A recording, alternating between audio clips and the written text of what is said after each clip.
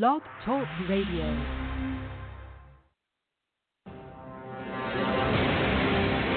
All we say to America is be true to what you said on paper.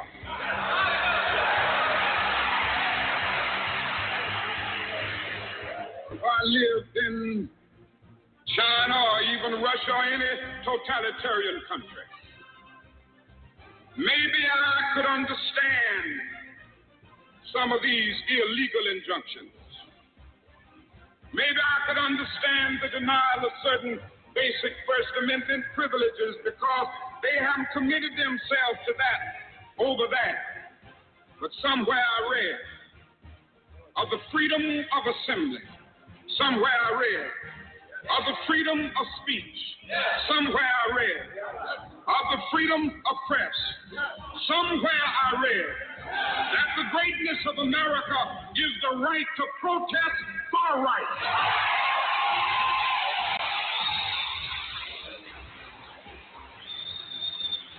And so just as I say we aren't going to let any dogs or water hoses turn us around, we aren't going to let any injunction turn us around.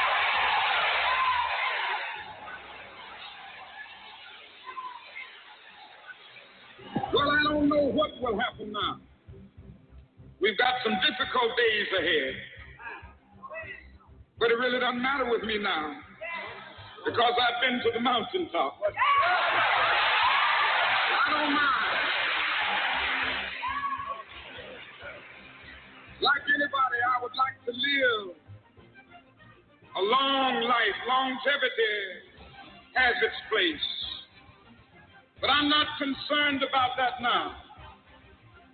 I just want to do God's will.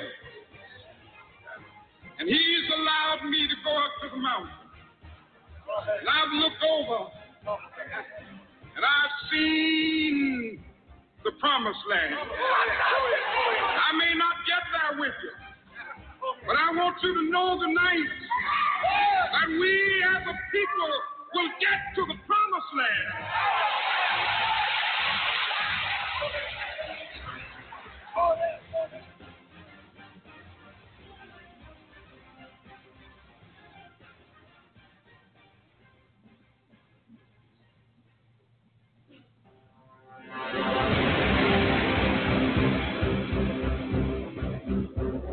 Ladies and gentlemen of America, this is AJC Radio, and you might have a question in your mind tonight is why is the opening featuring Dr. Martin Luther King? Because there was once in this country we thought justice was somewhere, and the battle for justice continues today. Tonight we take a look at a corrupt federal judge, Christine Arguello, in Denver, Colorado, an officer of the court really by the name of Patrice Collins have conspired. The word being tossed around these days a lot is colluding.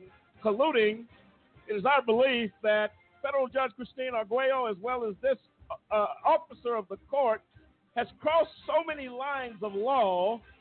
We're going to uncover that tonight and expose that corruption, along with the lies upon lies upon lies by who I call the modern-day Benedict Arnold, Gary Walker, one who has done anything and everything to get free from a jail cell, and at what cost? A lot of lying and a lot of slandering going on. We're going to deal with all these issues tonight, folks. Hang in there. We take off right now.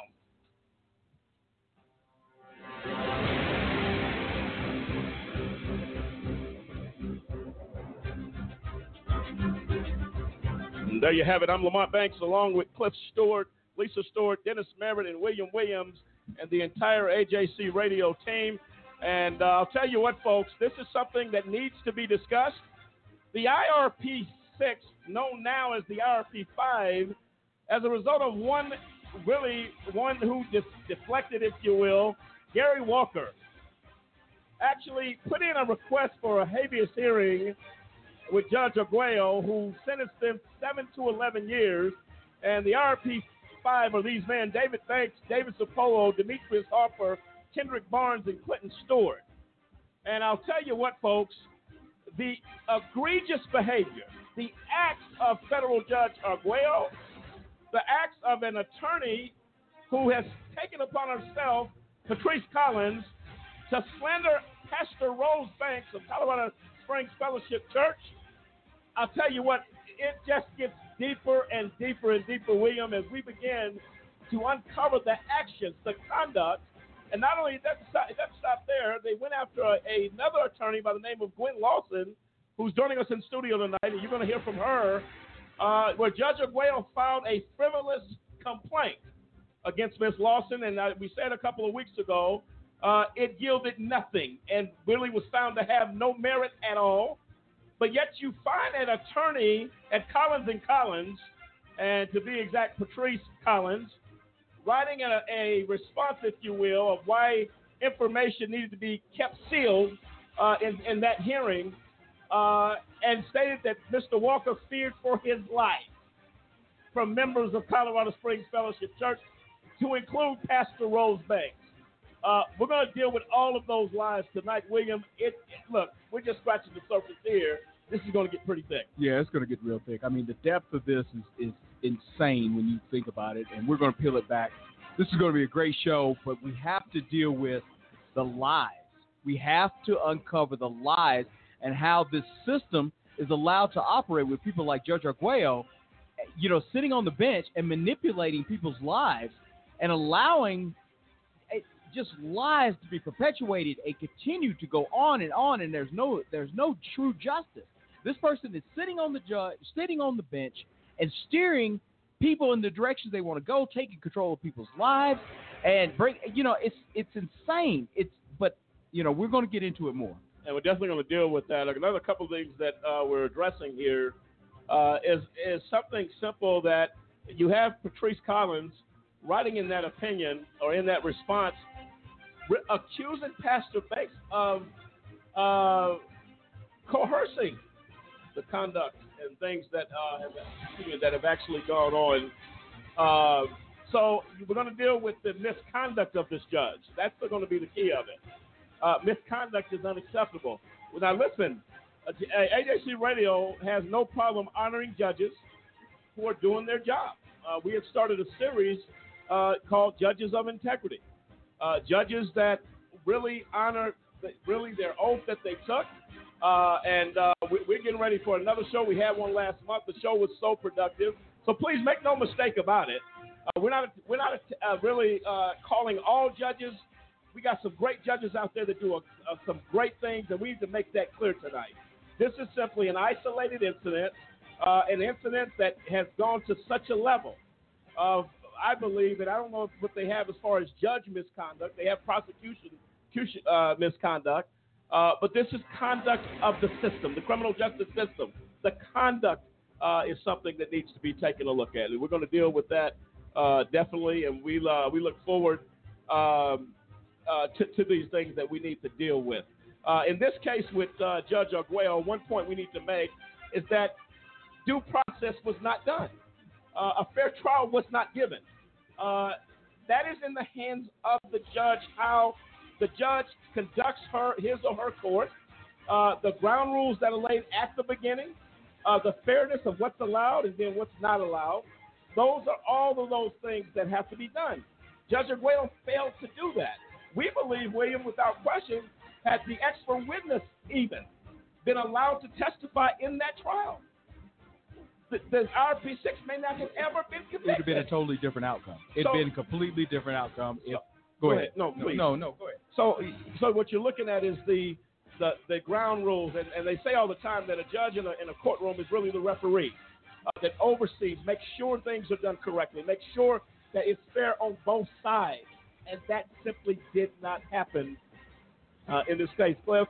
And we've been up with this. We've been dealing with this tonight. We feel a need to address the issues, and as the lies continue, as the abuse of habeas happen, and then you have Collins & Collins, Patrice Collins, calling Pastor Banks, saying she coerced, basically accusing her of wrongdoing. That is slander, without ever talking to Pastor Banks. Judge Arguello has never talked to Pastor Banks. We got two psychologists. We're going to bring them up here shortly that was actually involved and made decisions in that habeas hearing, if you want to call it that, it really wasn't that, and formed conclusions without ever talking to one of the main people that have been pointed at, Pastor Rose Banks, and you formed a conclusion that she must have done this or must have done that. How does a judge allow that type of conduct in the courtroom? It cannot be. It's something that cannot be allowed, Cliff. And the story goes on and on. We may definitely have to do another show on this because the information is overwhelming and it's a lot of information we got to get to. Right, and I mean, you look at from the beginning of the IRP Solutions trial when the defendants did not get a fair trial from Judge Arguello in the first place. I mean, if you look back, you look at the court documents, how they had witnesses that were not allowed to testify, mainly their expert witness, Andrew Albarelli, who was going to lay out exactly what happened and what happens in the industry, how that IRP Solutions did nothing out of the ordinary. Those were the type of evidentiary issues that Judge Arguello did not allow during the case, also allowing the prosecutor to be in touch with witnesses for the defense, which, I mean, you're talking about witness tampering. So definitely not a fair trial in the first place. Then to come back and allow, like you said, Lamont, Gary Walker to open up this habeas claim, which, I mean, for the listening audience, we've talked to several members of that are lawyers, that are, former prosecutors, former judges. And when you get a habeas hearing, there's only two ways to get it. Either there's new evidence that came forward after the trial was finished, or there is a constitutional change that gives you the right to have a habeas hearing. Neither one of those things happened in this situation. So the first issue is, how was the habeas granted? Well, how was it granted in the first place? That is where the issue begins, and then the things that happened during those hearings, the ones that were closed, the one that was sealed. Those are the issues that we say, hey, this is words cannot be spoken on just what has gone on in this situation, and we want to take Judge Christine Arguello to task on how she allowed these things to happen in her courtroom, and say that that there has been a fair judicial process that went on. We don't see it that way. No, absolutely right, and we're going to deal with the issue. This is a major issue we have to look at. Gary Walker makes the statement that he fears for his life. Mr. Walker said in Colorado Springs Fellowship close to 30 years. There is not one police report. There is not one harassment claim. There is not anything, no paper trail of any kind to support the response from Judge Arguello, which she responded in regards to keeping those proceedings sealed. Look, I'm going to tell you right now, the only reason I'm going to have something sealed is if I got something to hide. What went on in those proceedings that is so important for Judge Arguello to keep sealed? What was said at those hearings? We had one day where we actually had a representative in the courtroom, but there were other days that we were actually looking to get those proceedings unsealed. What happened there? We know, based upon the one day our representative was in the courtroom, that it was completely chaos. And it was a complete slander fest of Pastor Banks. And I'm just curious to know, how does a federal judge sit on the bench and form a conclusion that I must do this because Gary Walker must be protected? Him and those disgruntled church members fear basically bodily harm. There's nothing to support that. For a judge to do his or her job, you have to verify facts. You don't have the right for your set of facts being what they are, making up set of facts. They're not facts here. No, and that's why you have two sides that are allowed to represent themselves in the court, and the judge is sitting there should be fair and impartial. But this is not the case. You allowed the one side, one view, to present some kind of just a bunch of lies on a person that the judge doesn't know, nor the people knew. So you're sitting here taking one group's tainted opinion of someone, and then this continues to go on and on into the Walker situation, and it just blows up even more. So now Mr. Walker is allowed to leave and basically just pin the rest of it on the guys. No, absolutely right. That's something we definitely have to pay attention to. We're going to get into all of that, folks, here on the other side of this break. And we're going to actually hear from notable people that actually have commented on the IRP6 case. They're now known as the IRP5. And you're going to hear words from Gary Walker making a strong case of innocence, which I'll tell you, folks, was the truth until he just got tired of sitting in federal prison and the devil made me do it defense came into play. We'll be right back. This is AJC Radio, exposing misconduct in the judicial system. Judge Christine Arguello, and we're going to deal with Patrice Collins, officer of the court. We'll be right back. Do you know anyone who's been sent to prison who's innocent? The United States is experiencing record numbers of exonerations in cases where people were wrongfully convicted of crimes they did not commit. If you believe that no one should be sent to prison for crimes they didn't commit, there is something that you can do today.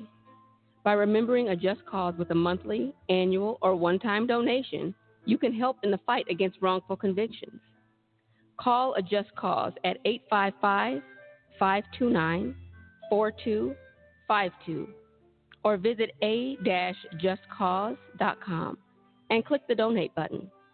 A Just Cause is a 501c3. Wrongful convictions are wrong. Let's be the voice of those who can't speak from behind the wall.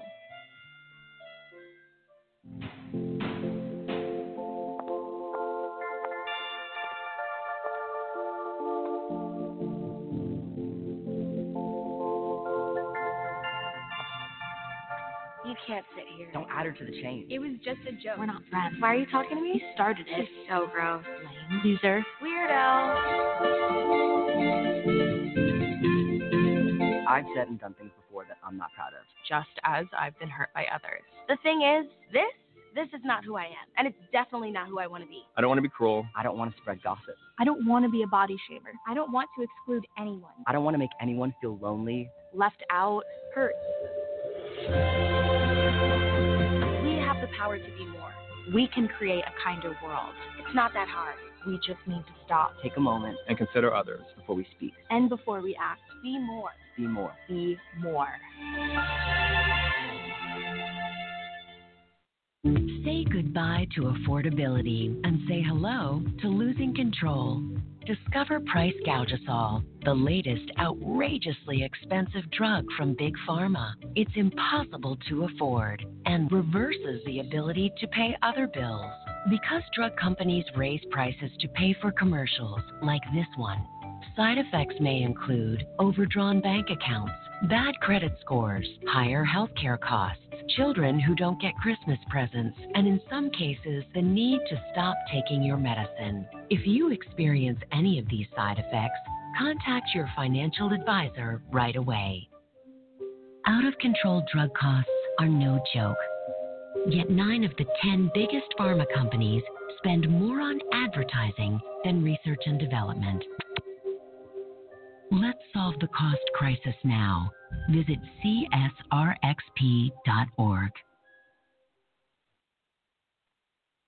I can solve difficult problems for a Fortune 500 company. I can run a successful business. I can manage your home improvements. I can publicize your message. I can motivate your audience. I can put my military experience to work for your company. I can teach your children. I can boost your bottom line. I can add value to your workplace. I could be a loyal and productive employee. But I can't put my skills to work for your organization if I'm not given the opportunity. If you don't recognize my talents and ability. If you don't hire me. If you don't have an open mind and a workplace that's open to everyone. If you don't realize that America works best when everybody works. What can you do? What can you do? What can you do? You can remember that it worked. It's what people can do. It's what people can do that matters. Nearly 50 million Americans have disabilities. Capitalize on their talents with employment practices that benefit everyone. Learn more at whatcanyoudocampaign.org.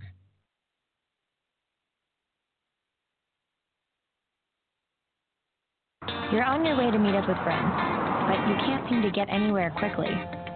You don't want your friends to be annoyed, so you text. You're on your way.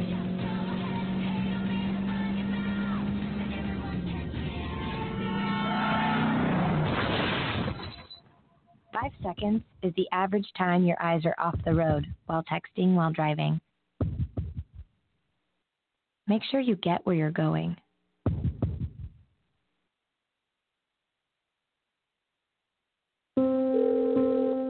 Julie, how may I help you? My husband and I just got in a fight, and he hit me. With one call, you don't have to be a victim anymore. These fights are getting worse.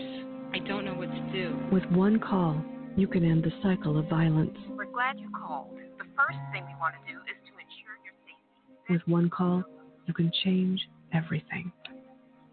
To speak to a domestic abuse victim advocate, contact your local family advocacy program. And welcome to Career Day. I hope you're excited to hear about all the great things you can do when you grow up. Hi everyone, I'm Emily. I'm super excited to introduce my dad because he's my hero. When I was little, my dad was away a lot, but I was okay with that because he was doing this really important work driving ambulances in Iraq. Now he's at home, which is great for me because I get to see him every day now. And he's still the biggest hero I know because he kills all the ambulances and the fire engines where to go and rescue people when there's an emergency. I'm so proud of him. He's awesome. He's my dad. If your service-connected disability prevents you from continuing in your civilian career, Voc Rehab offers counseling, training with a living allowance, education, and other services to help prepare you for your next mission. Odds of becoming an astronaut, 1 in 13,200,000. Odds of being struck by lightning, 1 in 576,000. Odds of dating a supermodel, 1 in 88,000. Odds of bowling a perfect game, 1 in 11,500. Odds of being trapped in an elevator,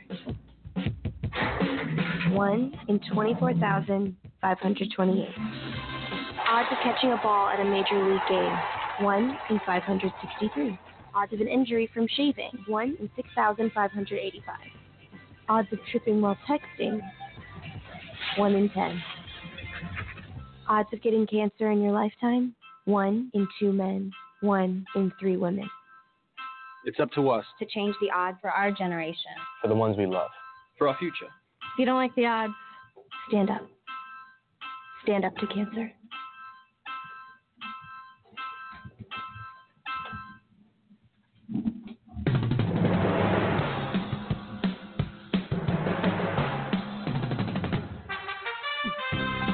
And welcome back in, ladies and gentlemen of America. This is AJC Radio, where we bring the message of justice all around the world. Tonight is no exception. And I'll tell you right now, folks, what we got to deal with tonight is problems within our criminal justice system. And why are people simply not trusting of our system? It is conduct. I know in the military, Dennis, they say conduct unbecoming. And is it an officer, or what's the exact terminology on that? No, I mean, you said it right. It doesn't have to be an officer to, have conduct unbecoming. It could be senior leadership or anything like that that can make that happen. But yeah, I mean, that's the word. I mean, any time that there's conduct that shouldn't take place, that's considered conduct unbecoming. And of course, in this case, unbecoming a judge. Oh, quite unbecoming of a judge. So yeah, you hit it right on the nose. Well, let's deal with this, and I want to deal with a few things here, if we can, that I think are critically important, and that is, I don't think people really understand the impact and the abuse of power that can actually come from the bench. It is huge because the power that comes with that bench changes lives in a very serious way. I think those are things we have to deal with, and I think that's why I believe the conduct of Judge Arguello is so egregious. 6 guys were locked up. 5 remain locked up, as she simply set one free because Gary Walker decided to go in a court and put on a circus and wanted to say things that were blatantly untrue. And that is a high level. I mean, there are levels of people that tell untruths. The lies that have been told here is incomprehensible. That you say that in 30 years, 35 years, Pastor Banks has been here in Colorado Springs. There's never been anything levied against her or the church for threats or actions of violence. When you make a statement, Mr. Walker is in fear of his life, that is a huge exaggeration. In 35 years, I can guarantee you, and it's like in any corporation or any church, you're going to have a lot of people come and go. It's just a revolving door. The people that are going to stay will stay. The people that want to leave will leave. And most folks will be disgruntled upon leaving. Whether you're talking about a corporation, how many companies are set up for security for ex-employees that may come back with a grudge or a gun these days and try to put vengeance on people? That's critically important that we deal with that. And I think that's to me, it's an offense, and it's really a disservice to the church, who, Pastor Banks' reputation is above reproach in this community in the 35 years she has pastored here. And not one time over those years has she ever told anyone to resort to violence because somebody decided to leave the church. It doesn't exist. It doesn't happen. And why Patrice Collins would say such a thing, along with Judge Arguello, and you have not one time talked to Pastor Banks. Not one time. That's true. Don't even know it. And I think those are things that we will address tonight, along with why Gary Walker continues to lie, maybe to deal with the fact of the stuff he's done. I don't know how you go to sleep at night. 30 years. It took you 30 years to realize, all of a sudden I had an awakening? What did you see in the 29 years you were there, Mr. Walker? You saw a pastor that cared, that reached out, that did everything she could to teach the right thing and to do the right thing. And because in some way you want to cover up your deceit and lies that you did in those proceedings, and you made it clear, we need this sealed immediately. If you're telling the truth and you're confident in what you're doing, why do I have to seal anything? It doesn't make any sense to me. So we're going to deal with those issues. And in studio with us tonight is Gwen Lawson. But we're going to get to a few things first, Gwen, before we come to you. Welcome to the show. Thank you for having me. You're welcome. And Gwen suffered a complaint, really harassment is what I call it, by Judge Christine Arguello. They filed a frivolous complaint, accused her of being a thief, of doing misconduct in the courtroom. Those are things that, how do you do that to an officer of the court? Again, no evidence. And Gwen, in your case, you were able to find, through that investigation, through them looking into the claims made by Judge Arguello, it came to the conclusion there was no merit at all. That is correct. Of any of those accusations that they made against you. It's good you decided. What brought, and tell me clearly, you had to feel a need to, in some way as an attorney, I'm not going to sit back and just let you ruin my reputation and grab my name through the mud as an attorney and an officer of the court. That is correct. I have done nothing wrong. She was upset at me because at one time there was a class before some new attorneys, and I asked her about the issues involving the case that dealt with sentencing. And so as out of retaliation, she filed a complaint against me, saying making false accusations, and she also stated that she even stated in her complaint that she didn't have proof.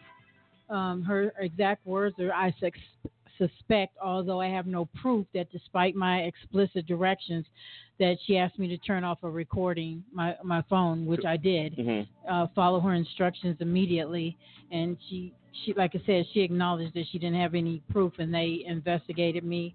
The conclusion came back on May 11th from the Colorado Attorney Regulation, that the matter was dismissed. They weren't able to determine that I violated any of the rules of professional conduct. They also, the person who filed the complaint against me was a David Paul Hirsch, who I had never heard of before, but he's an officer over the United States District Court, where she originally filed her complaint on July 31st. He filed a complaint with the Attorney Regulation Committee with the same exact accusations that allegedly I took a notebook from the court intentionally to use it and recorded the resentencing hearing and provided it to you, Mr. Banks, and also that I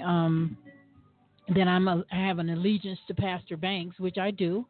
She's my pastor in the ministry. There's nothing wrong with that. There are several attorneys across the country that have allegiance to their ministry is dealing with their faith. Look, and not to interrupt you, we're going to get Sure. back to some of that. Okay. Allegiance is a strong word, but it's used in a negative way, right? On behalf of the court. But we're going to hear from Pastor Banks. Cliff, I believe she's on the line. Is that right? Yes, we have Pastor Banks that wants to chime in about this situation. And Pastor, you are live. Yes, thank you for taking my call. Can you hear me? Yes. Yeah. Okay. Yeah, I want to be sure that I say something in reference to Gary Walker that he told. At times, you really can't hardly wrap your mind around those lies. He said one time when we were visiting at the prison, if the appellate court doesn't come down in their favor, he's leaving that prison one way or the other. Little did we know that he would become one of our main people, a part of our family, and been here in the family for 29 years. I feel so for those other guys, but they're getting ready to come home here shortly. But I feel so for the other guys due to the fact they worked so hard with him, trying to help him to get the thing that he thought would be good for law enforcement. They worked, and a lot of people worked very hard for you. At the end of the day, throw these guys under the bus. He said they committed crimes. He knew better than that. Okay, is she still there? No, we just lost her. He would never, ever. Pastor Banks, it looks like there's a issue with the with the phone. I would ask that she call in on the landline. That way we don't have any disruption in the call. If you can do that. Did you hear that, Ms. Okay. Pastor? Yeah, we'll call it on landline. Okay, we'll wait for your call back. All right, folks, Pastor Banks chiming in. We're going to hear exactly. We will not let a word go unheard of her position as she addresses Mr. Walker, those issues. Cliff, as you heard her, is beginning to get into this. A lot of disappointment, shock here in regards to all that has gone on, and rightfully so. You're going to hear from Gary Walker, the man that was appointed to the Air Force Academy by President Ronald Reagan, and as well as a graduate of college. He's talking vehemently of his innocence, vehemently, that he did not do anything wrong. And then we go with Pastor Banks, what was stated, made the statement. I'm getting out of here one way or the other. Whether I win my appeal or not, I'm walking out this prison. Thus, the premeditated actions and steps taken to make his way out of prison, that is a big deal.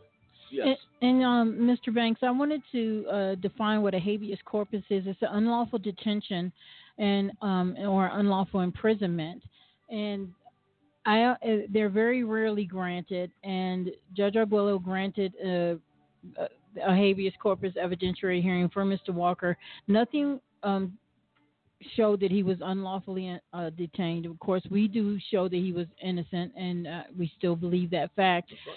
But nothing in the habeas. He even pleaded guilty at the habeas resentencing hearing. So I'm trying to understand how his sentence was reduced and the other gentlemen's sentences weren't reduced. No, we're going to address that because the judge set the scale, set the perimeters of sentencing based upon position in company. If you make the statement then that, which he did, you've done sufficient time.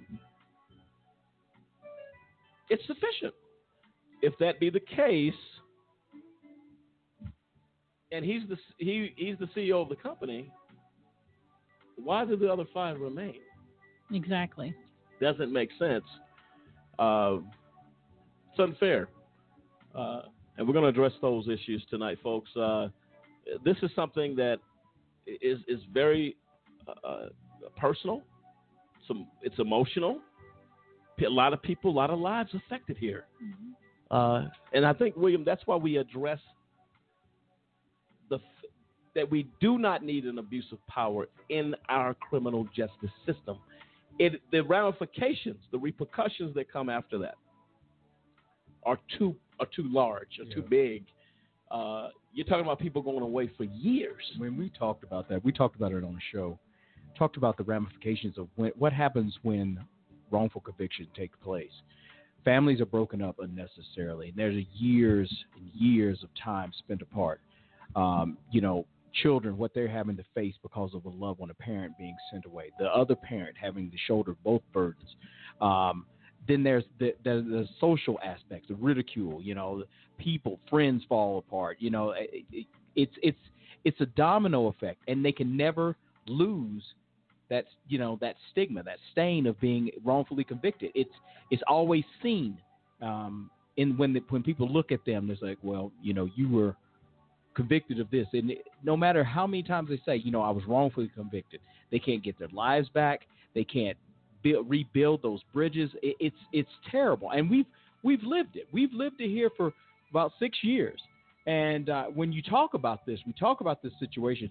One of the things I want to add to this, when we talk about Mr. Walker and we talk about the church, the thing that boggles my mind is that the church was there supporting during that whole time. And we're going to come back to you. I believe we got Pastor Banks back, and so she can have her say on this. Yes, Pastor Banks, we have you live. Go ahead.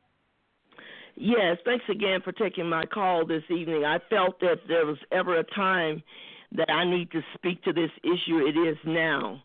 All the things that have happened in this whole situation with these guys, including Gary Walker, they worked together very hard trying to do something good for the country.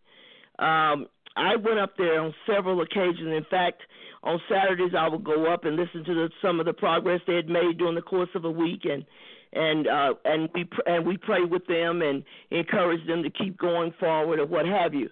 Now, when Gary Walker made a decision that he was going to get out of prison, he said one way or the other, whether the appellate court did it or not, he was going to get out. Little did we know that he had planned to try to destroy these men's lives.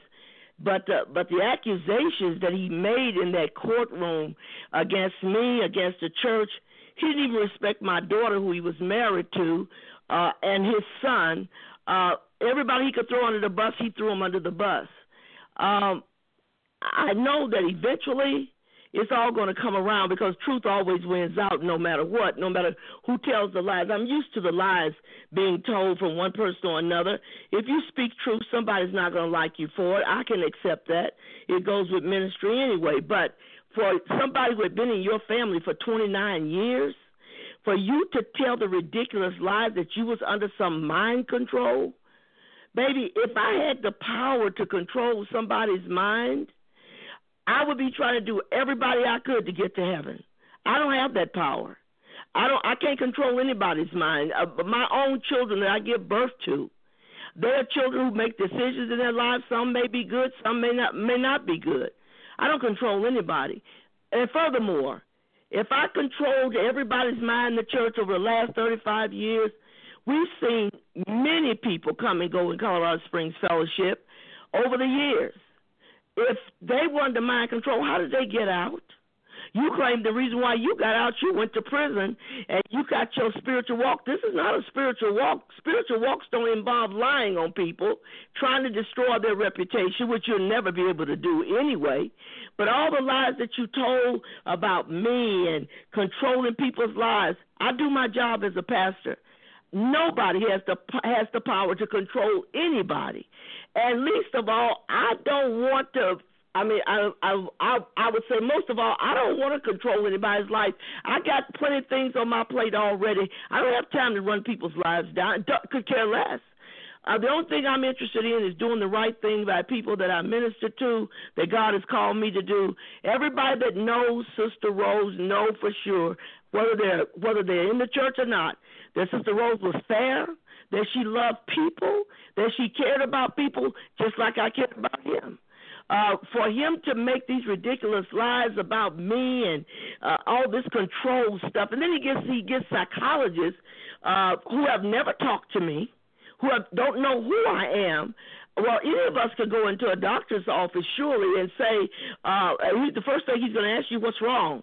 Well, if you start telling him what's wrong and telling him all the things that's going wrong right now, if I want to be a liar and go into a doctor's office and tell him I got all these things going on, he's going to treat me accordingly, the same way he did this liar. And so he gets a psychologist to come in. The psychologist should talk to Sister Rose. He should have said the right thing to do was, okay, I take down everything you say here, but let me hear the other side of the story. Then I can make an assumption on what the problem is. He did not do that. And so he basically just took this liar's word, and the liar painted this picture that this is what's going on in my life, and the psychologist says, okay, yeah, that's what this is, mind control, under too much influence. None of that stuff is true. If a psychologist had sat down with me one moment and asked me any question, I'd tell you in less than 5 minutes, me talking to them, they would know I'm not this person that he painted me to be. Gary Walker must pay for what he's done. The only person that's going to do that is God. It's not in our hands to go out and try to bring revenge on somebody. That's not what we're about. And for him to lie and say his life, he was scared for his life, he knows better than that. He knows in 29 years that he was in my family and this church, he couldn't give you one person that left that church that we went out to try to get them to come back or we harassed them.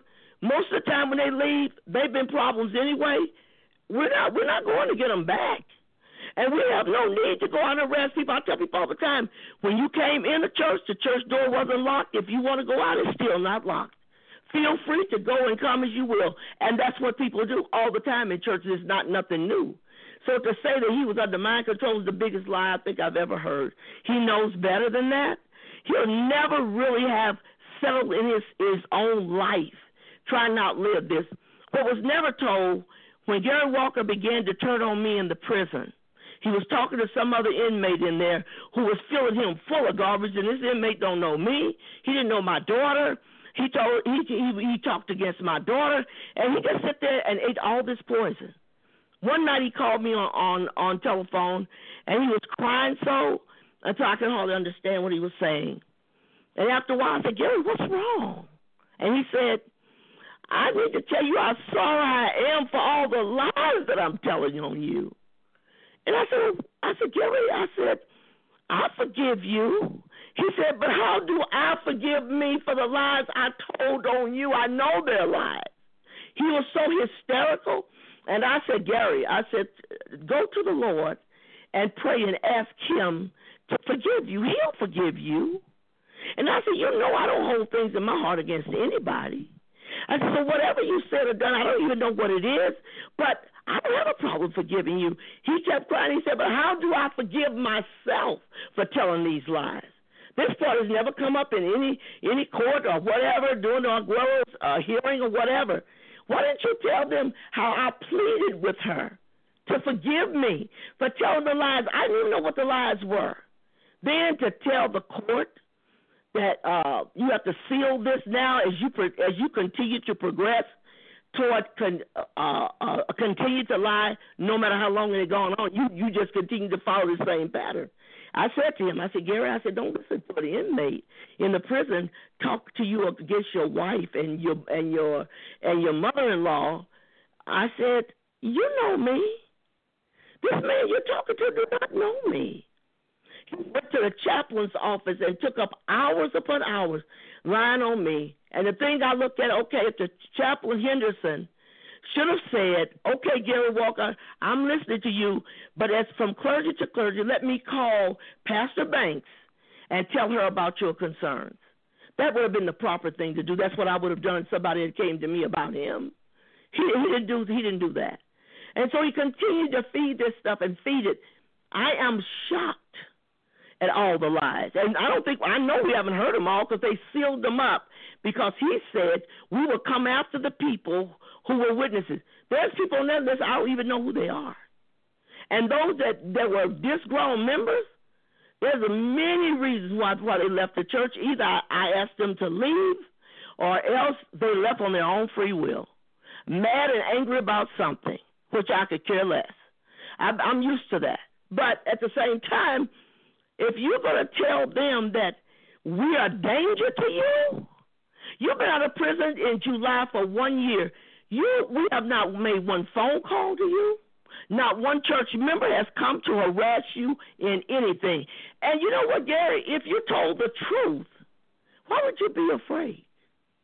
You told so many lies, I can see why you're afraid. Because the lies are unbelievable. And they went on and on and on. But one day, we're going to get those lies unsealed. That's our goal. We will stay on it until it happens.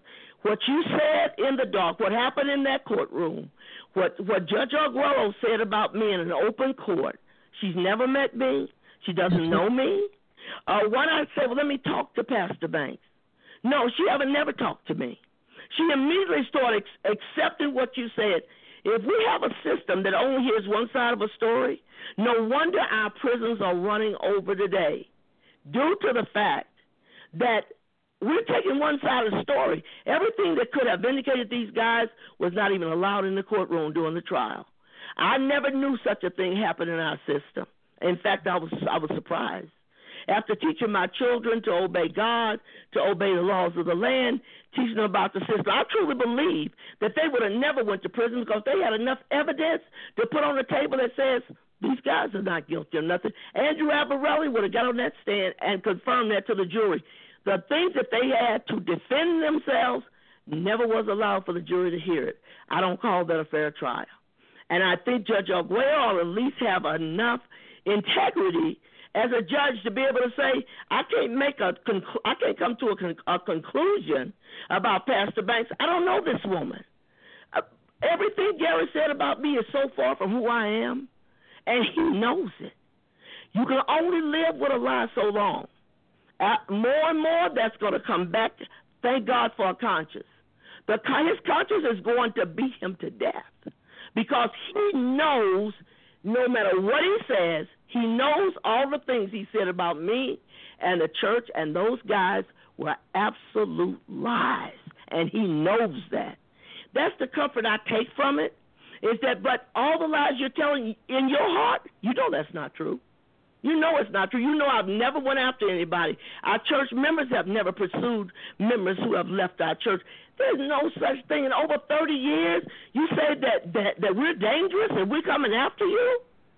You can't find one thing filed in the courts in the time I've been here where some member filed a complaint that we were harassing them for leaving the church. Our church, in most cases, is better if some of them leave. If you don't believe in what we preach and teach, you shouldn't stay. There are churches all over the city you can go to that possibly is saying what you want to hear. If you didn't like it in Colorado Springs Fellowship, and I say it all the time, feel free to leave. You don't even have to call me to tell me you're leaving. That's fine with me. I don't have a problem with it. But I probably I'm sure I put out quite a few people over the years that were not they were not members that you could trust. They were always bringing about confusion or talking behind somebody's back or doing things they shouldn't do. And then Mike Yoros, he's out there testifying against me. He was down to the wire that he was getting ready to be put out. Anyway, he was a married man. He goes down to a bank and kisses the teller. You cannot do that in Colorado Springs Fellowship and call yourself a Christian. I was already told him I was going to get rid of him. I tried to give him a chance. He didn't get better. He got worse. And so all these people that came up to say something negative about Pastor Rose, every one of them know who I am. I'm not a secretive person. I talk openly all the time about my family and what have you. Everybody knows me. So the lies they're telling will not hold up. The truth, you can never destroy it. And in the long run, the truth will win out. And the truth of what he said and done, that's gonna come. That's coming out. You can't get around it. But I am grateful to God that everybody knows. Anybody that knows me and know Colorado Springs Fellowship know that we have never pursued any former member. And why would you have former members coming up testifying against the pastor of the church? They left disgruntled. And so are they supposed to say great things about me? I mean, common sense would teach us that. It should teach that to the judge. That, well, why can I believe that these are people that left? Are they going to speak well of us? No. So if you want to hear the truth about who we are and our church and our members, all you got to do is bring them into the courtroom. Give them a chance. Bring the 5 other guys who know they were innocent. Let them come in and speak for themselves. You are so bent on trying to get back at me, and I'm still trying to figure that one out because I never done nothing to you. So why is this hatred so strong for me? I don't know. But I'm going to let him out. I understand why you did what you did. You didn't do anything wrong. None of those guys did anything wrong. The bottom line is you let him out because it's almost a vindictive thing toward me, and I don't even know why it's there. You had the nerve to call me vindictive? That is not even a part of who I am. So I am thankful for the opportunity to speak to this. The lies that this boy has told is phenomenal. His parents was telling lies on our church right after he came there. And his father said, well, I went down there to check it out to see if what I was hearing was true. These people, this is what they look for. Looking for whatever's negative about that church. Well, I tell you what, at the end of the day, it will be proven, it has been proven, that Sister Rose is a person of integrity. She loves people. I've never wronged any person, and I never will. My job is to do the right thing by these people, preach the gospel. That's what I do. If you don't like it, you're free to come, you're free to go. People do both of them. So, and he knows that. 29 years, he knows our church has never went after anybody. He knows that. To tell such a ridiculous lie, only God can judge him for it. And I'm glad that we got a God in heaven that's looking down at this situation and watched him in front of a court tell lies on those guys and on me and on the church. God heard every word of it. And in his own time, he will take care of Gary Walker. We don't have to do anything. We just keep on doing what we're doing. We're not running anybody down. So I am thankful that you gave me this time, and I think I needed to say what I've said, and people are going to believe what they want to believe. When you get on and say, this is what happened, people rather believe lies than truth anyway. That's the nature of people. You know, tell me something bad about a person. Oh, you know what? I believe that.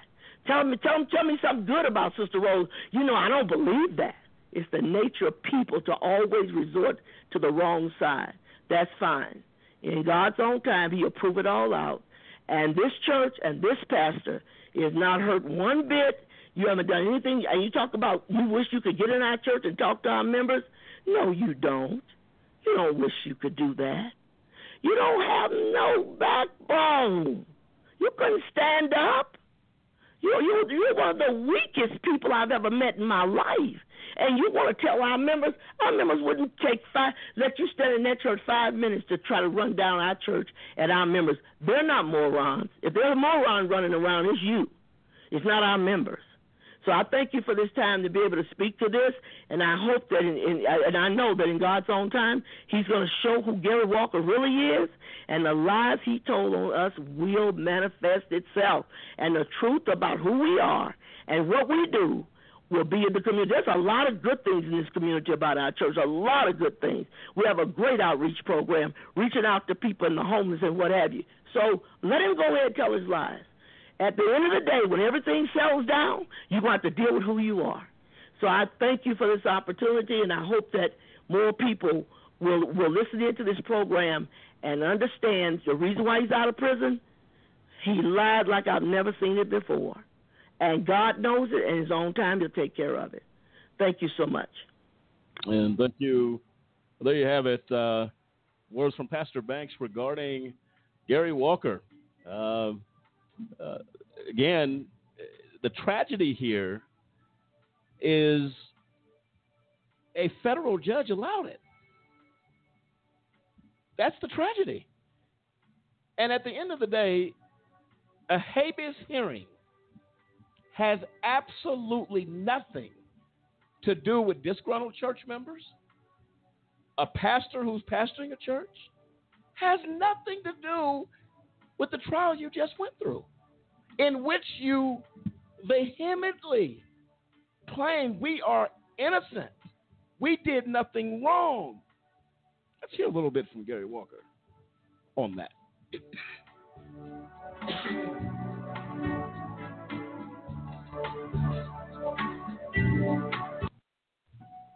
Well, when they ask that question, where's the money, we retain staffing companies who employed technical professionals as contract employees, and we utilize them to help us build our solutions. So those technical employees were paid directly by the staffing companies. Money never went to IRP Solutions. So let's say over the course of a year and a half, we may have employed 30 or more staffing employees to do various different types of work. Programmers, architects, technical writers, software testers, all these people employed by staffing companies who paid those people directly. So when the government asked the question, where did the money go, that's where it went. It went directly to those people who were doing the work on behalf of the company. And further to that point, many of those employees were not affiliated with the church. Although we did employ people who were qualified to do technical work who we knew in the church, we went outside the church, and in many cases, those people were never previously known by any of us. And so we would give the staffing company requirements for employees. They would go out, do marketing, review resumes, present people to us. And so many of those employees were not known quantities to us before we got involved in bringing them in to do this work. And it's more than a perception. That's the reality today. The government does what they want. They conduct their investigations in any manner that they see fit, and there's no accountability. One of the other things that I would like to mention is we're not bringing out any racial statements or racial issues because we want to make this a completely racial environment or a racial situation. Correct. These are things that are pertinent to our situation that did occur to us. And so one of the FBI agents was talking to David Banks and questioning him and asked him, if a white woman who was not a member of your church applied for a job at IRP Solutions, would you hire them? And so that gives more credence to our allegations that there was misconduct here, not only broad investigation misconduct, but racially motivated statements. It shows you the mindset of some of the people who were on site and raided our building on that day. In fact, some of the staffing employees that I mentioned previously were former employees of the government, former FBI, some former NYPD, who helped us to build our software. And so we were very much aware of how law enforcement operates. And is it conceivable to believe that a company would go and create a scam to defraud staffing companies of millions of dollars and do it with law enforcement in their building and claiming to produce software for law enforcement? That certainly was not the case.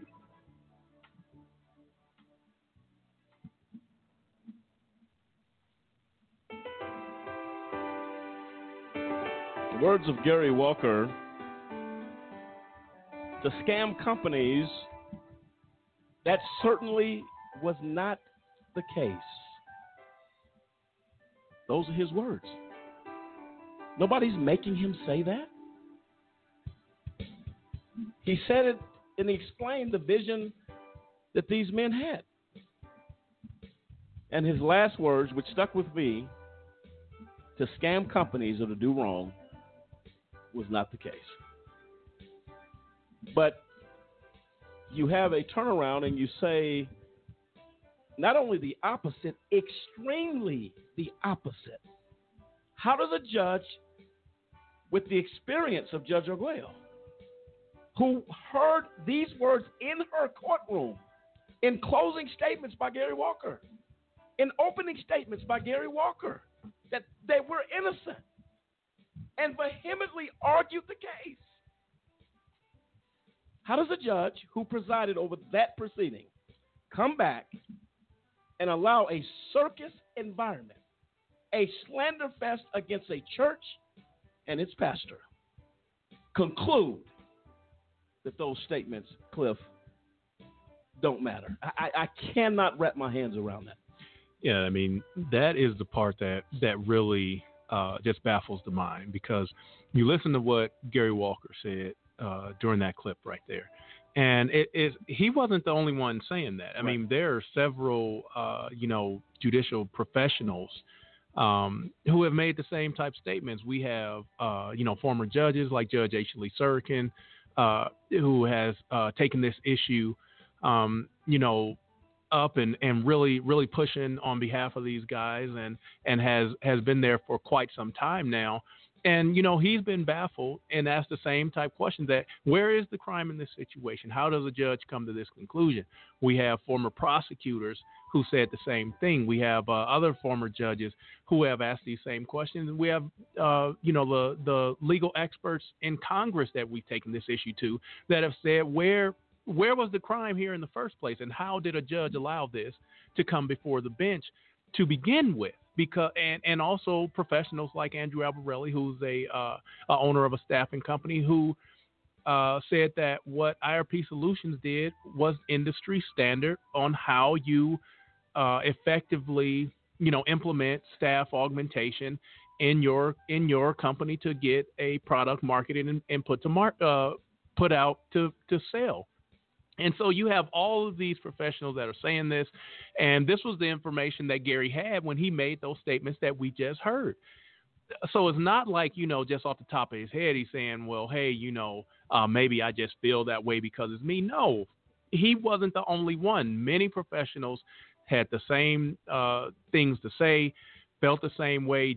People who did their research, Judge Ashley Sirkin, when he did his research on this situation, he told us. I was on the phone with him when he said, send me everything that you have. If I find out that anything that you're telling me is not true, then I won't deal with this situation. That was over 3 years ago, and he has continued to be on board because he sees that there has been an egregious miscarriage of justice. So the issue is that how did Judge Arguello allow this to come back before her in court, saying this is a habeas corpus situation, when there was no new information as far as evidence, and there was no constitutional change? That is the question that needs to be answered. Well, no, absolutely right. And Pastor Banks made it very clear. You don't stay somewhere 29 years. No. If there's an issue. No, you don't. You do not if it doesn't take 29 years to say all of a sudden what's going on. She mentioned Michael Yaros, who been in the church for years. And I heard with my own ears him defend Pastor Banks, the church, from lies over the years. He told me personally, this is something that, at the end of the day, as she states very clearly, simply will be taken care of. And again, not by me. We will do what we do. As advocates for justice, it is our job, it is our responsibility to call out injustice wherever we find it. We find it here among those that chose to go on a witch hunt, a slander fest against a pastor because they simply didn't want to follow protocol, if you will, of the church rules. And if you don't like it, it happens whether it's a church, a corporation, any organization. You don't like it, that gives you free liberty to go get another job at another company. That's right. Gives you free liberty to go to another church. It is your decision. It is your right. Why don't we leave it there? And like she said, you know, the doors are not locked. You're not locked in. You can go and come and go as you please. That's your choice. You know, but if I can just say something real quick here. The thing, you know, I'm kind of like Cliff. When you look at this, I remember watching Gary in the courtroom. I remember seeing church members there, supporting him, supporting his family, and all of us were there with an understanding. I mean, we knew this was wrong, and it is wrong. They were wrongfully convicted, and the judge had to see all this. The judge saw him questioning the witnesses. He was putting on his defense. He was defending himself and the guys, saying we did not do anything wrong. What we were doing was to build software that was to help our country. I was one of the guys that helped work on it. I talked to Gary about history. He shared with me as the software evolved. And so when you sit here and you listen to this and the lies that he told to get out of this and how the judge let this take place, let this circus take place. It's amazing because you it's just like you telling me someone walking up to you and punching you, and then they come back and they say, you know what, I didn't mean to hit you. It's almost that kind of shock and awe because your intentions, when you watched Gary, there was a level of you were impressed. He was defending the guys, and the church members were there, sitting there, you know, encouraging. The judge had to see this, and now to let this lie go is just it's amazing to me. Oh, absolutely right. And we're going to get more into this. A comment really quick, and this is what people don't want to hear. To all those that feel like, and to Judge Arguello, to Patrice Collins, who have basically verbally assaulted Pastor Banks. Some news for you. Cecilia Ross writes this. I went to this church tonight. I had an awesome time. I was greeted as soon as I entered the doors. I was constantly hugged and acknowledged. I felt warm and excited. The church is definitely a high-spirit praise church, and the preacher was very down to earth. Great message. She went straight to the point. I rushed home to share with my son. Hopefully, he will join me and come with me before I return back to Texas. I just want to say awesome job on making people feel welcome. Judge Arguello, put that in your book of information. Patrice Collins, write that down in your next brief.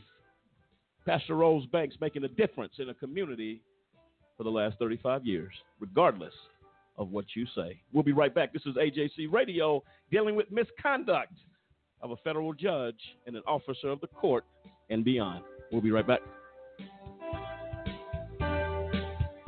For a kid whose mom or dad is in prison, life is tough. Now add a wrongful conviction to that.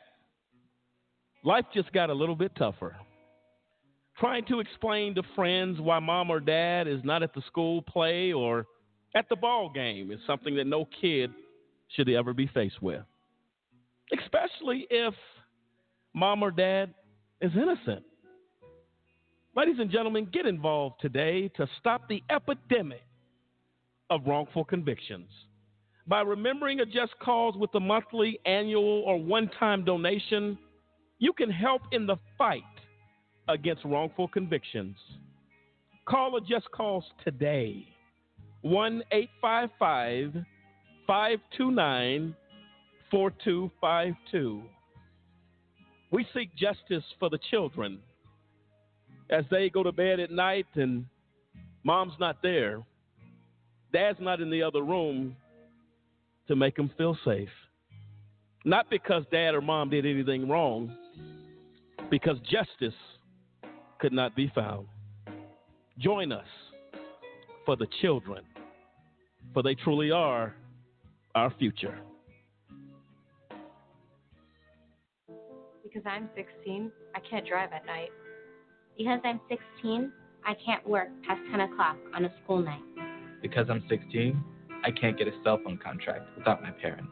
Because I'm 16, I can't get a flu shot without my mother's consent. At 16, I'm not old enough to watch an R-rated movie alone. Because I'm 16, I can't buy a lottery ticket. I can't vote. I can't drink. I can't smoke. I can't join the military. Because I'm 16, I can't sit on a jury, but I can be tried as an adult. I can get a lifetime criminal record. If I get arrested, my parents don't have to be notified. Because I'm 16, my mother had to sign this consent form so that I could participate in this video. But I can go to an adult prison. But I can go to Rikers Island. But I can be sent to Attica. My name is Michael Corriero. I was a judge for 28 years in the criminal courts of the state of New York. New York is one of only 2 states in the entire nation that automatically tries children as young as 16 as adults. We need to change that. Last week, my father sent me to my room. Next week, a judge could sentence me to an adult prison. We need to judge children as children. It's time to raise the age of criminal responsibility in New York.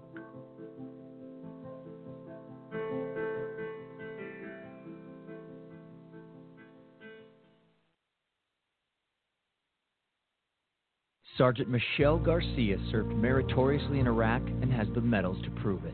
Soon after leaving the Navy, Lieutenant Chris Scott found a job, a home, and started a family of his own. Corpsman Richard Stokely took the skills he learned in Vietnam and put them to good use as a paramedic. But soon after leaving the military, each of these veterans fell on hard times and faced homelessness.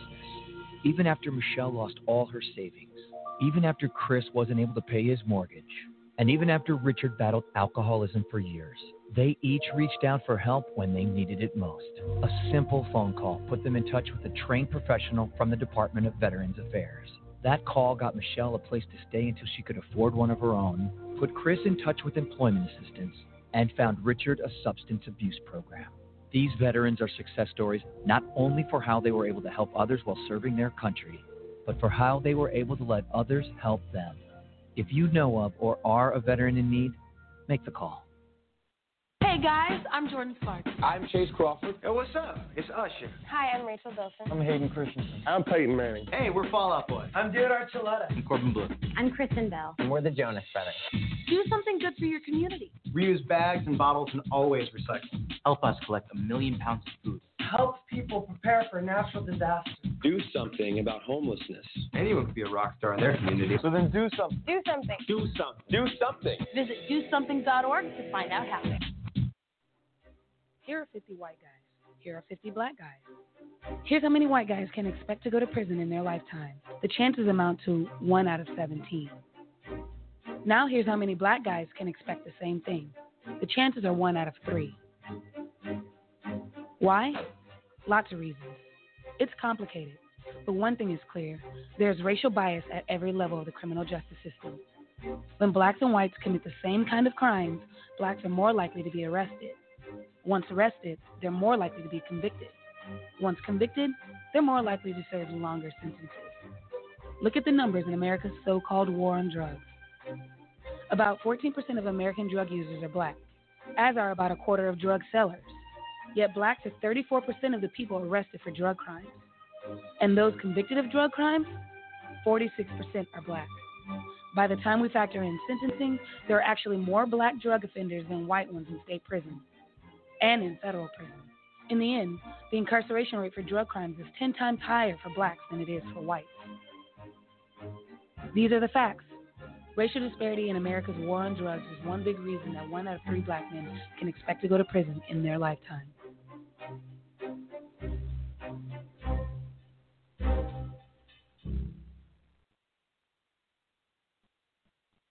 I think an appellate court would do one of 2 things. They'd either order that the transcript be produced or they'd have to reverse. You know, it baffles me as to why anyone would deny that motion.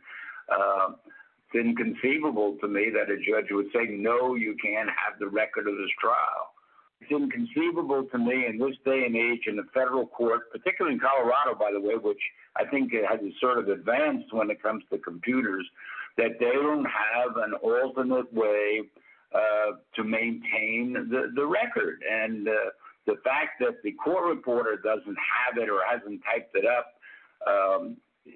as everybody says, is inconceivable. So this record exists somewhere, yes. and for some reason they're resisting producing it.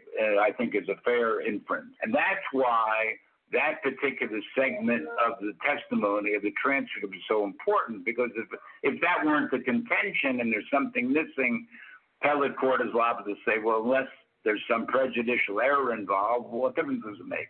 But this is so critical that that's why they want it, and that's what the big fuss is about, and legitimately so.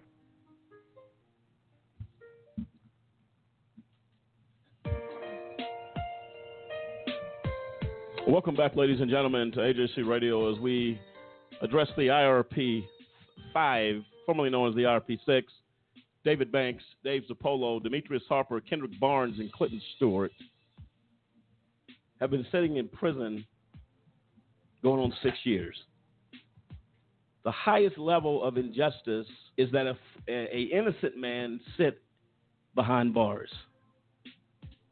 And why? Because a judge failed to uphold the Constitution of the United States. She morally failed to do the right thing and became blinded by her own prejudice towards Pastor Banks for whatever reason. And really there is none. And to target a church, they make a statement. Patrice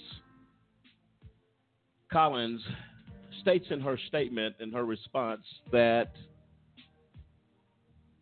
on June 28, 2017, the district court held a resentencing hearing.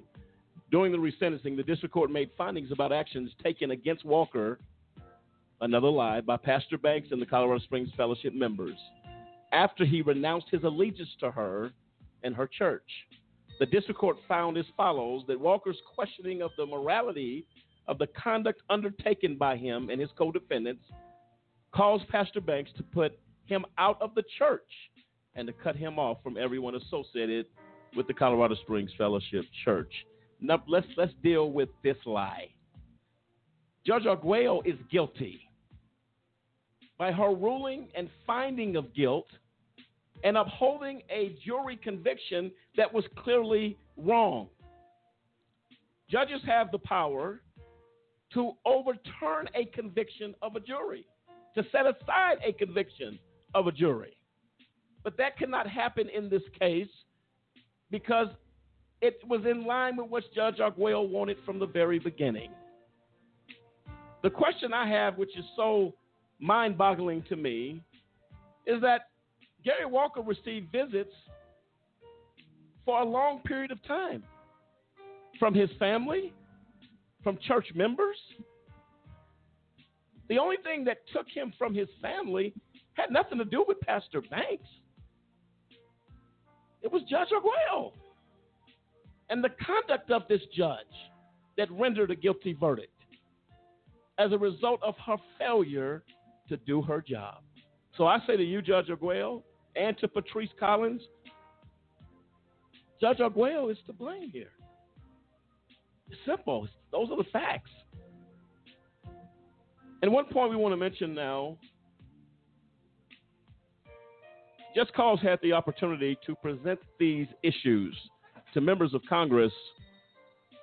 And I'll tell you what, a group of congressmen sent a letter to the Department of Justice inquiring and asking that an investigation start immediately into this issue with this judge, as well as the untimely release of Gary Walker. That what prompted this, and to the point that habeas is hardly ever granted, ever. It is overwhelming, compelling evidence of violations of the Constitution, overwhelming evidence of new material, new evidence. That was not the case. The judge granted it anyway. And the group of congressmen has sent that over to the Department of Justice. asking questions about the conduct of this judge as a result of a just cause taking this on Capitol Hill and making it plain of what exactly has been going on. We also, through meeting with members of Congress, a pool of lawyers who work with members of Congress said they found, Cliff, no evidence of anything. And this is, again, they wanted to know why Judge Arguello and the prosecution of the state or the government of the United States, Cliff Matthew Kirsch, you got a whole pool of people here in those positions. And Cliff, you can talk to that, whereas you have Judge Arguello, but then you have the government of the United States that sits back, and Matthew Kirsch made it clear that Gary Walker was an educated man, an intelligent man, that this defense, if this was the case that you felt that Pastor Banks had done this or done that, is there a reason that wasn't brought up at trial? Is there a reason that argument wasn't made? That, wait a minute, this is the deal. And you know, the thing is, this is what they call the, you know, quote unquote, the devil made me do it argument. And from judicial, professionals that we've talked to, they said that at some point, you know, people who spend time in prison, they get to this point where they're like, hey, you know, I'm making a last ditch effort. It wasn't my fault, the crime that I committed. And in this situation with Gary Walker, there is no crime, like we laid out before, like Judge Sarakin said in his statements. But this is the defense that most defendants come up with, and it is, I mean, a judge never buys it because you cannot blame what you did on someone else. And in this situation with Gary Walker, there is nothing to blame on anyone. It's just like you said earlier, Lamont, that he is trying to, any way to get out of prison. And like Pastor Banks said when she was on earlier, that he said that, you know, no matter what comes back with the appeal, he's getting out one way or another. But he took the coward's route out. And, you know, you had mentioned earlier about the group of congressmen that came together that sent a letter to the DOJ. We have a copy of that letter that was, started by Congressman Danny Davis. And in his letter, he's reaching out to the Office of Professional Responsibility at DOJ. And for those of you who don't know, to get Congress to write a letter about any situation. And it did, Cliff, go to the Assistant Attorney General, my understanding, or the Chief Counsel of the Attorney General, from what I understand. Right. And I mean, it was sent to the acting Assistant Attorney General, also the acting U.S. Attorney in Colorado. Right. You know, several people were CC'd on this letter to say, hey, members of Congress are looking into what is going here, and Congressman Davis starts with saying, as lawmakers, we take complaints of prosecutorial misconduct very seriously and want to ensure that all Americans are treated fairly in criminal proceedings when life or liberty is at stake. We have recently been in contact with individuals concerned about potential abusive practices in the District of Colorado. He gives the case number and all those things. And he goes on to say, we're particularly interested in the circumstances surrounding the sudden release of the CEO of the IRP6 of a six-man conspiracy who, after being in prison for 5 years, claimed he was not guilty and committed the alleged offense and fired his attorney only because he was under the duress of Pastor Rose Banks, his mother-in-law. Now, when Congress is starting to ask how and why did this court proceeding take place, and why did the judge allow it to happen, and also why is it that the prosecutor and Congressman Davis says in subtext that he wanted to understand why the CEO's selective release from prison was permissible, if it was permissible under U.S. sentencing laws, and why the prosecutor, after arguing in his brief against the CEO's release, failed to appeal. Other allegations of misconduct include whether, one, the prosecutors and the FBI agents presented false or misleading information to grand juries to obtain an indictment. And 2, prosecutors misused the Colorado grand jury in investigating the case as a subterfuge to secretly investigate and prosecute Pastor Banks. These are issues that Congress is taking up with the judge with this trial. So this is not just us as a just cause saying, hey, what's going on? When Congress is starting to query the DOJ and the Office of Professional Responsibility of the United States, these are the reasons that we say we can't be quiet about it. If Congress is speaking out, then why can't we as an advocacy group continue to push and press that these issues get taken care of? And Congress is saying, how is it that the judge came to this conclusion? How is it that these things were allowed to happen and that questions didn't come up on how Judge Arguello allowed this to happen in her court? These are the type of issues that we have to take up, and that's why we commend Congressman Davis for basically stepping out to ensure that this got to the Office of Professional Responsibility and other offices in DOJ. No, absolutely right. And those are, look, when we're not, listen, the members of Congress, let me be very clear. Some on the Intelligence Committee, Oversight and Reform Committee, members of the Judiciary Committee, who's part of that letter, make no mistake about it. Some of these folks are tenured folks in Congress. These are not people that just got there. These are people that said, look, they have the experience. They know something is wrong here. They're not submitting a letter unless there's a question of conduct. And one point we want to make here, another thing which Gary Walker made the point, that Pastor Banks made him CEO of IRP Solutions. Let me make it clear that folks maybe you don't understand who Pastor Banks is. Pastor Banks is 73 years of age. She's been around a minute, and I'll tell you what, she doesn't know the first thing about a computer organization, a software company, building software. She wouldn't even know how to appoint a CEO or qualifications that makes him qualified as a CEO. And secondly, Gary Walker makes it very clear, I am the CEO. And the thing is, not to cut you off on but I work at IRP Solutions. I know who was up there. I know who sat in the executive on the executive side of the building, who had the office of the CEO, who ran the meetings, who set up basically here's our business plan. Here's our processes and procedures. I know that he was the architect of the Silk software, of the systems, how it worked. That he, along with the other developers, that he pushed the architecture of the software.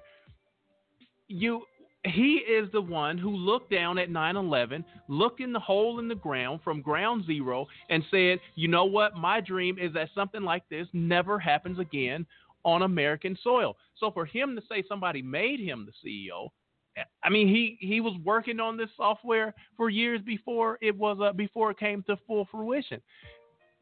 So that issue, that's almost laughable if it wasn't so disgusting. Well, let's hear from Gary Walker one more time on his convincing.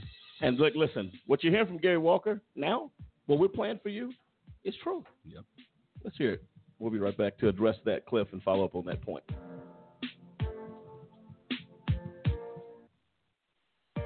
Well, the letters IRP stand for Investigative Resource Planning, and the company is about providing software solutions for law enforcement.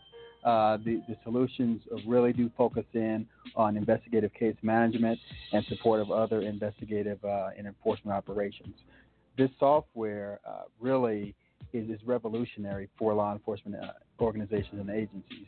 Our key differentiator from other software for law enforcement is the fact that we focus in on the processes of each individual law enforcement agency. So our software is adaptive.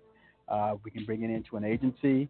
It will adapt to their processes and workflows rather than the agency having to adjust their work habits to the software. And this has been very enlightening for us. I would say most citizens are in the same position we were at before this started. You would think that the judiciary is out for a search for justice, a search for the truth. But what we're finding is that once the government makes an assertion, an allegation, then they are hell-bent on getting a conviction and at times ignoring evidence that should be able to exonerate a person. I have a degree, Bachelor of Science degree in computer science. I have over 25 years of experience in technology. All right, there you have it, Gary Walker. And to go against what, again, the lies that have been told, let me make this very clear. David Banks, Demetrius Harper, Kendrick Barnes, Dave Zappolo, and Clinton Stewart, equally, without each other, the job couldn't get done. And William, you said you actually had an opportunity to work on some of this stuff. I'll tell you what, this is a team thing. And I think that's why the lies are so disheartening. Gary Walker was one piece of that puzzle. The vision was a vision of 6. Yes, it was. And that vision was carried out by these 6 guys, Cliff. And without each other and without working together, this does not exist. That needs to be made very clear. Yeah, absolutely. And you saw what they did together as a company, as IT professionals that worked together to bring the software to fruition. You saw that, even in the fight during the court proceedings, that they all made the same statement that no, our goal was to develop, market, and sell a product, and a product that would help out America. And the big deal is that the goal was too big for one person. That's to do right. alone. That's right. There's no way. You're talking about stopping terrorist acts on a nation, on a planet. Too big for one person. Absolutely. It took 6 plus, William and Cliff, the people that were brought in to help cultivate this thing. That's right. That is why the staffing companies were implemented, because as the system began to grow, as we got new requirements that said, hey, we need more people to help to bring this to where it needs to be. And that's why Department of Homeland Security said, hey, what you guys have now, it looks great. We want to give us a quote on what it would take to stand this up, on what it would take to do these 2 modules. That's why NYPD said, now what all of you have come together and worked on and brought to fruition, this is the best software we've ever seen to address case management. Well, then you got David Banks in talks with Philadelphia. Is that correct? Right. Yeah. With the city of Philadelphia, and talking to the mayor about, you guys have a need. We, as a group, as IRP Solutions, we can meet that need. And right. I mean, for those who don't know, then the prosecutor, Matthew Kirsch, came in and interfered with commerce. I mean, this before the indictment. David is in Philadelphia. He's talking to the IT professionals. He's talking to the mayor's office, and they're saying, hey, you guys have exactly what we need. And the prosecutor comes in and says, no, you don't want to do business with these people. These are the type of acts that are being done from DOJ, and why the members of Congress are saying, hey, what did you guys do here to this company? These people had something great that was going to help the country, and you went in and told a city not to do business with them. Well, and that is the issue. And again, they say it takes a village. Yes, it takes a village. This was a village of people. That you got David Banks in Philadelphia, you got Demetrius Harper over here working this end, you got Clint Stewart working this end, you got Kendrick Barnes doing, and none of it criminal. Well, and none of it. No, absolutely not. And the thing about it was when you were there, as we were there, it was a beautiful thing to see. You saw the team working together to produce everybody was under this dream, and it did. It took a lot of people to get this thing up and going. But the impact of what the software had, what it was doing, and again, it was right after 9/11 when people started. They knew. They said, "Listen, these agencies were not collaborating. Why? Why are they not even just simply picking up the phone, sharing information?" And here was software sitting right here. That's why it had such an overwhelming impact. When agencies saw it, they wanted it. They said, "We want what you have right now. We want this right now as it stands. We understand it's not. It may not be. It may lack some enhancements that you want to do it, but right now it'll work for us." Well, these are men that need to be definitely in our society contributing to the economy of the United States of America. Yes. And they have an offer, they have a product that can keep the homeland safe. And we're still in the same situation we were right after 9/11 as a country. Yeah, I mean, this is something that is it's really mind-boggling. We keep making that statement. And it's something that needs to be addressed. There are people that have come out. They've talked about, they've commented on this judge, the conduct of this judge, all the way down to the appellate court. Cliff, I believe, began to, as far as cases were concerned regarding Christine Arguello, that there was some things there. I'll tell you what, William. You're seeing a pattern here with this judge. You go back, you look at certain things that actually people that were brought before her court with worse type of accusations that were given less time. And people have talked about the sentencing, have they not? Right. About that this was just outrageous, no prior record, right. Nothing that remotely that warrants such sentencing. And that's true. I mean, these guys had no prior record. They stood there in the courtrooms, defended themselves exceptionally well. And for them to be, for her to sentence them from, I believe, 7 to 11 years, based on their role in the organization was unheard of. And she had, it was mentioned by Demetrius Harper that she had a God complex. Your life is in my hands. And Demetrius, stood up and said, no. He said, my life is in God's hands. And, so someone that sits on the bench that boasts in such an arrogant way that your life is in my hands.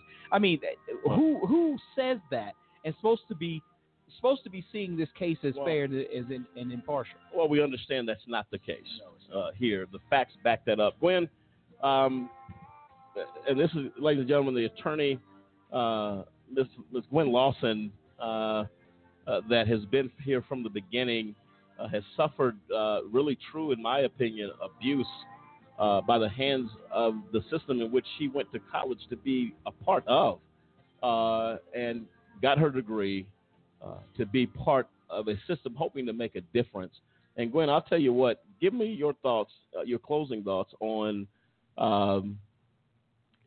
basically your feelings after all of these things have happened. What are they? After the complaints and so forth that have gone forth, I just want to, on one point that I want to point out is that I strongly resent the fact that I went to college, to be an attorney, and then the Judge Arguello and Patricia Collins are stating that I had an allegiance to my pastor in order to make decisions as an attorney and a professional. Pastor Banks, I passed the bar. I went to the same, educational benefits as to become an attorney, and I didn't, when I consult with Pastor Banks, is dealing with my faith and my religion, but nothing whatsoever to do with her directing me in any of my cases. I've been an attorney for 12 years. I'm 56 years old. I do know what I need to do in order to make professional decisions in my legal profession and career. Oh, absolutely right. And as you bring up Patrice Collins, she makes the statement that Walker's isolation came at a heavy price and that Walker lost his wife, his son, and his entire social network. Let me make it clear. Mr. Walker lost his wife and his son because he betrayed a trust. And he betrayed his wife. And you lied about it. That's right. You want to blame Pastor Banks because you decided to play the coward? Sir, you are responsible. We all know this. We are responsible for our own actions. You made a decision when you said, I'm leaving prison one way or the other, and no matter the cost. So how dare you put that on anybody but yourself? Your wife is a free agent to decide whether she wants to stay with a traitor and a liar. I think my understanding of marriage is that people want to trust one another.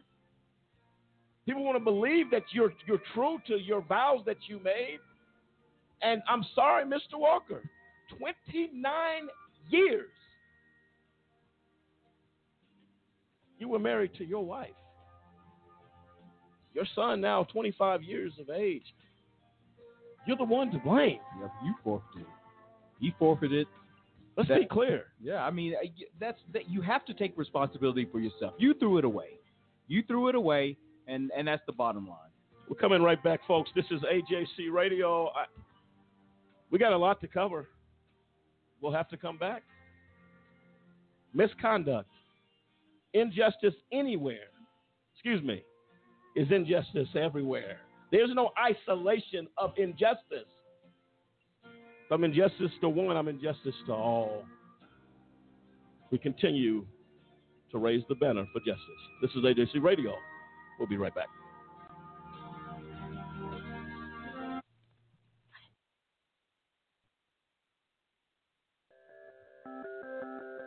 The United States houses more human beings in prisons than any other country in the world.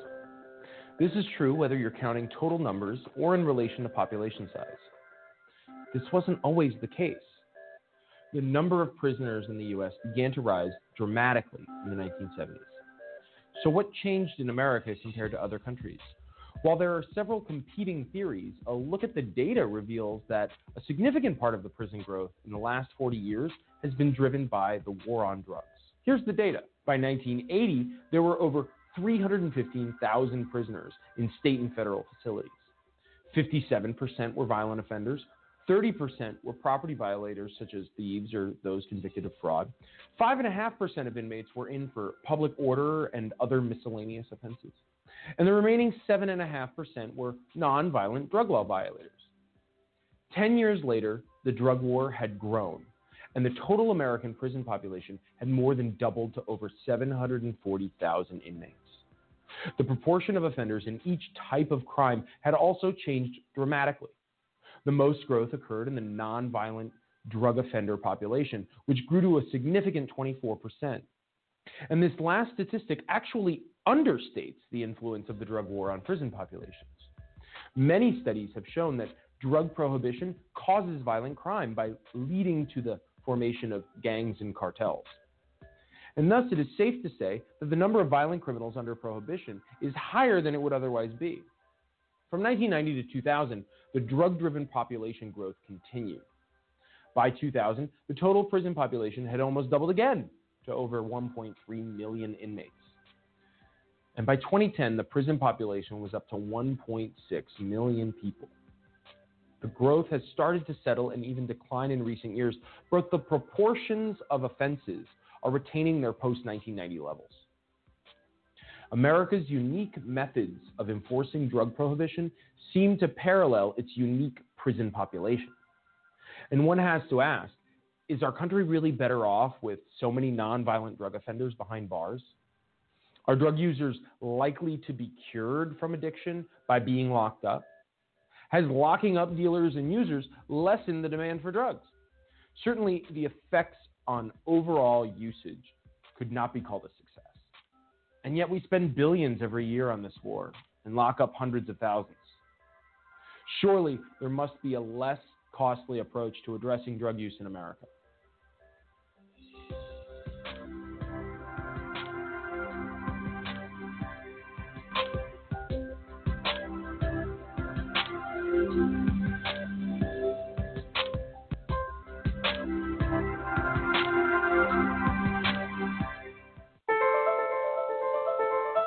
There's a lot of mud when it rains here, and it makes it really hard to find food. There are car bombs every day. My mom worries about me when I go out. Every time I hear the alarm bell go off in school, I think it's an air raid. Sometimes I have nightmares about it. A lot of houses in our neighborhood have been destroyed. I like to close my ears and sing songs whenever the bombs come close.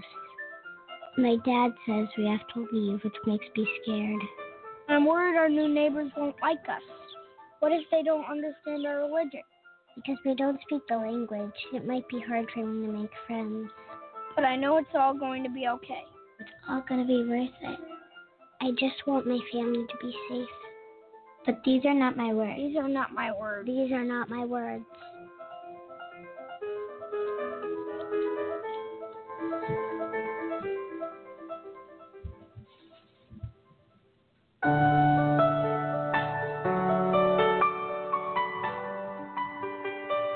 Welcome back, ladies and gentlemen. This is AJC Radio, addressing an issue tonight that has to be addressed as we as an organization, as the American people, as people as a whole, we would like to believe that our criminal justice system is without flaw. In a perfect world, there would be no wrongful convictions. There would be no misconduct from the bench.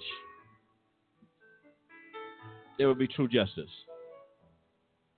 Tonight we roll back, if you will, or take the mask off of a federal judge and in part a prosecution. Let's be very clear.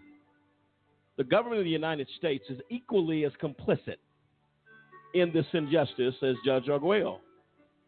They went about to talk to the defense's witnesses, which is totally against protocol, just as the defense cannot talk to the state's witnesses. I believe, if I'm not mistaken, that would be witness tampering.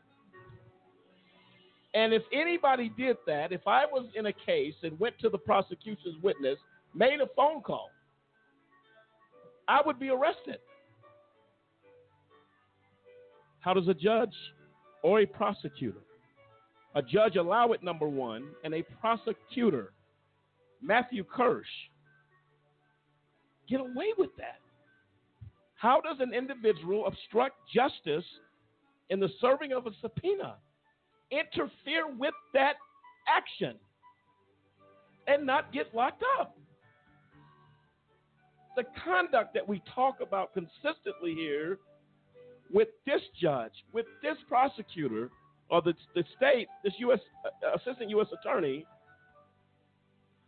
it dashes the belief that justice is present. And I'll tell you what, through this situation, it's going to take a long time. I don't know how you believe again. And I don't know how people don't see the detrimental effect of that.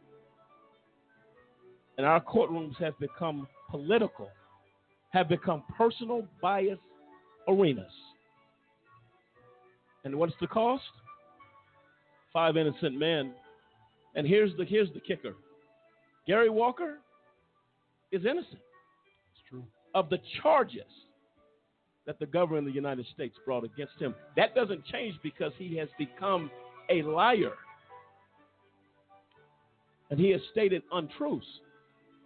Gary Walker was innocent. David Banks, Demetrius Harper, Kendrick Barnes, Clinton Stewart, Dave Zapolo, innocent. Our position has not changed. But we have an obligation to not remain silent, to not stand back and let injustice stand. And to those tonight that have heard this program, all you've heard tonight was truth. You heard Gary Walker vehemently maintaining his innocence, vehemently arguing truth. And a judge to sit on a bench and observe all of it, to come back and do the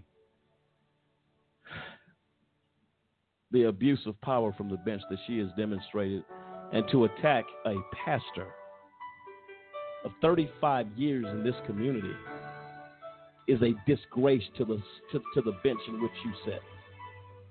And to Patrice Collins, a disgrace. Call it what it is. It's a disgrace to a pastor you have never met. We wouldn't think that was fair in any situation. Well, have you met the person? Have you talked to him? The court affords you the right to confront your accusers. But the IRP5 were never allowed to come into a habeas proceeding. You know why? It wasn't a habeas proceeding. They knew that these men of integrity would not go along with this circus show. They were deliberately not allowed into those proceedings. But Gary Walker was allowed to bring their names up and speak for them unjust at every turn. And Gwen, I want to thank you for joining us tonight. Any closing remarks you'd like to say to our listeners? Well, I just truly appreciate you allowing me to be here and being able to state that the attorney regulation thoroughly investigated my case, and it was dismissed because there was no merits on the allegations that were made by Judge Arguello. And that's good to know. And we thank you for taking time out of your busy schedule to join us. We salute your service and your public service, your work for this system. We have to have some good attorneys here somewhere. We appreciate your integrity for standing up to the call and fighting back against injustice. We appreciate that. Thank you again. All right. And Cliff, a lot of information we've covered tonight. Mm-hmm. What are your thoughts as we get close to closing this out? I think the takeaway from this situation, it really begs the question how a judge allows this to happen. How a judge allows these type of situations to happen in her courtroom, speaking of Judge Christine Arguello. How when a habeas corpus is supposed to be a relief for someone wrongfully convicted, but under the proper venue of law. And those venues are, brand new evidence that wasn't available during the trial, and a constitutional change, which neither of these things happened in Gary Walker's case, and the reason why Congress is now querying Department of Justice on how is it that these things happen, and a judge allowed it to happen and come before her and bought into the scam basically that Gary Walker put on. So I think the biggest takeaway is, we have to hold our judges accountable. They're put on the bench. They are given a lifetime appointment. And we as the public are their checks and balances. If we don't report their wrongdoing, their unfair practices, then no one else will. And I believe it was stated, because Federal Judge Arguello made the statement that Pastor Banks' actions were not Christian. This is not something to add to your notebook, Judge. Patrice, if you're listening, I'm sure you are. Gina Marie writes, it was awesome and so very much appreciated. Attended a function where Colorado Springs Fellowship Church Pastor Banks fed the entire police department in Colorado Springs. Cliff, a big, huge, a lot of food taken down to say we appreciate the officers. I'm wondering if this is Christian, Judge Arguello. Fed the entire police department, not only them, the sheriff's department, Colorado Springs Fellowship, Pastor Banks, reached out to them to say, look, we believe and appreciate what you are doing to keep us safe. Amber Henderson writes, ever since I started attending Colorado Springs Fellowship, my life has been absolutely amazing. Never did I think I would be going to a church 4 times a week. I would believe that sounds Christian, Judge. You've opined on the religious practices of this pastor in this church, Cliff, and that's just to name a very small amount of what happens in this community by this pastor and by this church. Exactly, and that is why the Constitution calls for separation of church and state, because a member of the judicial society, a judge, a congressman, nobody has the right to question the practices unless they're illegal of what goes on in a church. That is why there's a separation to keep these type of actions out of court. And there you have it, folks. We will be back. Part 2 is coming probably within a week because there's too much to cover. Tonight, we say to Gary Walker,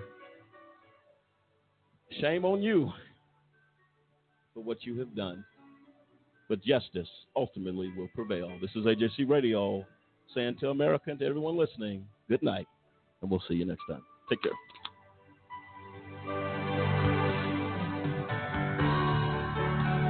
I had seen reference that there was this Fifth Amendment violation. And, of course, and it sounds like that missing chunk of transcript would help us decide the issue.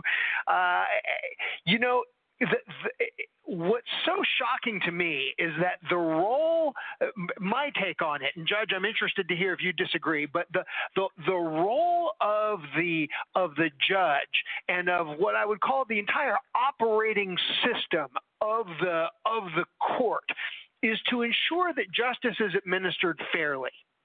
And if you will, it's the judge, the court reporter, the bailiff, the clerks. They're there not to advocate for one side or another, but to make sure that the work product that is produced is fair. There's enough about the system that, at least from the defendant's point of view, smacks of unfairness as they go through the process. And I see these kinds of issues surface all the time. And so the one objective piece of evidence, which is the transcript, for that to be missing only would feed concerns and conspiracy theorists alike. And frankly, that's a very disconcerting notion that it's this one critical piece above all other pieces that would be missing. I think there's a reasonable inference that can be drawn there that the missing piece would therefore be favorable to the defense, or at least that's what I'd be up there arguing.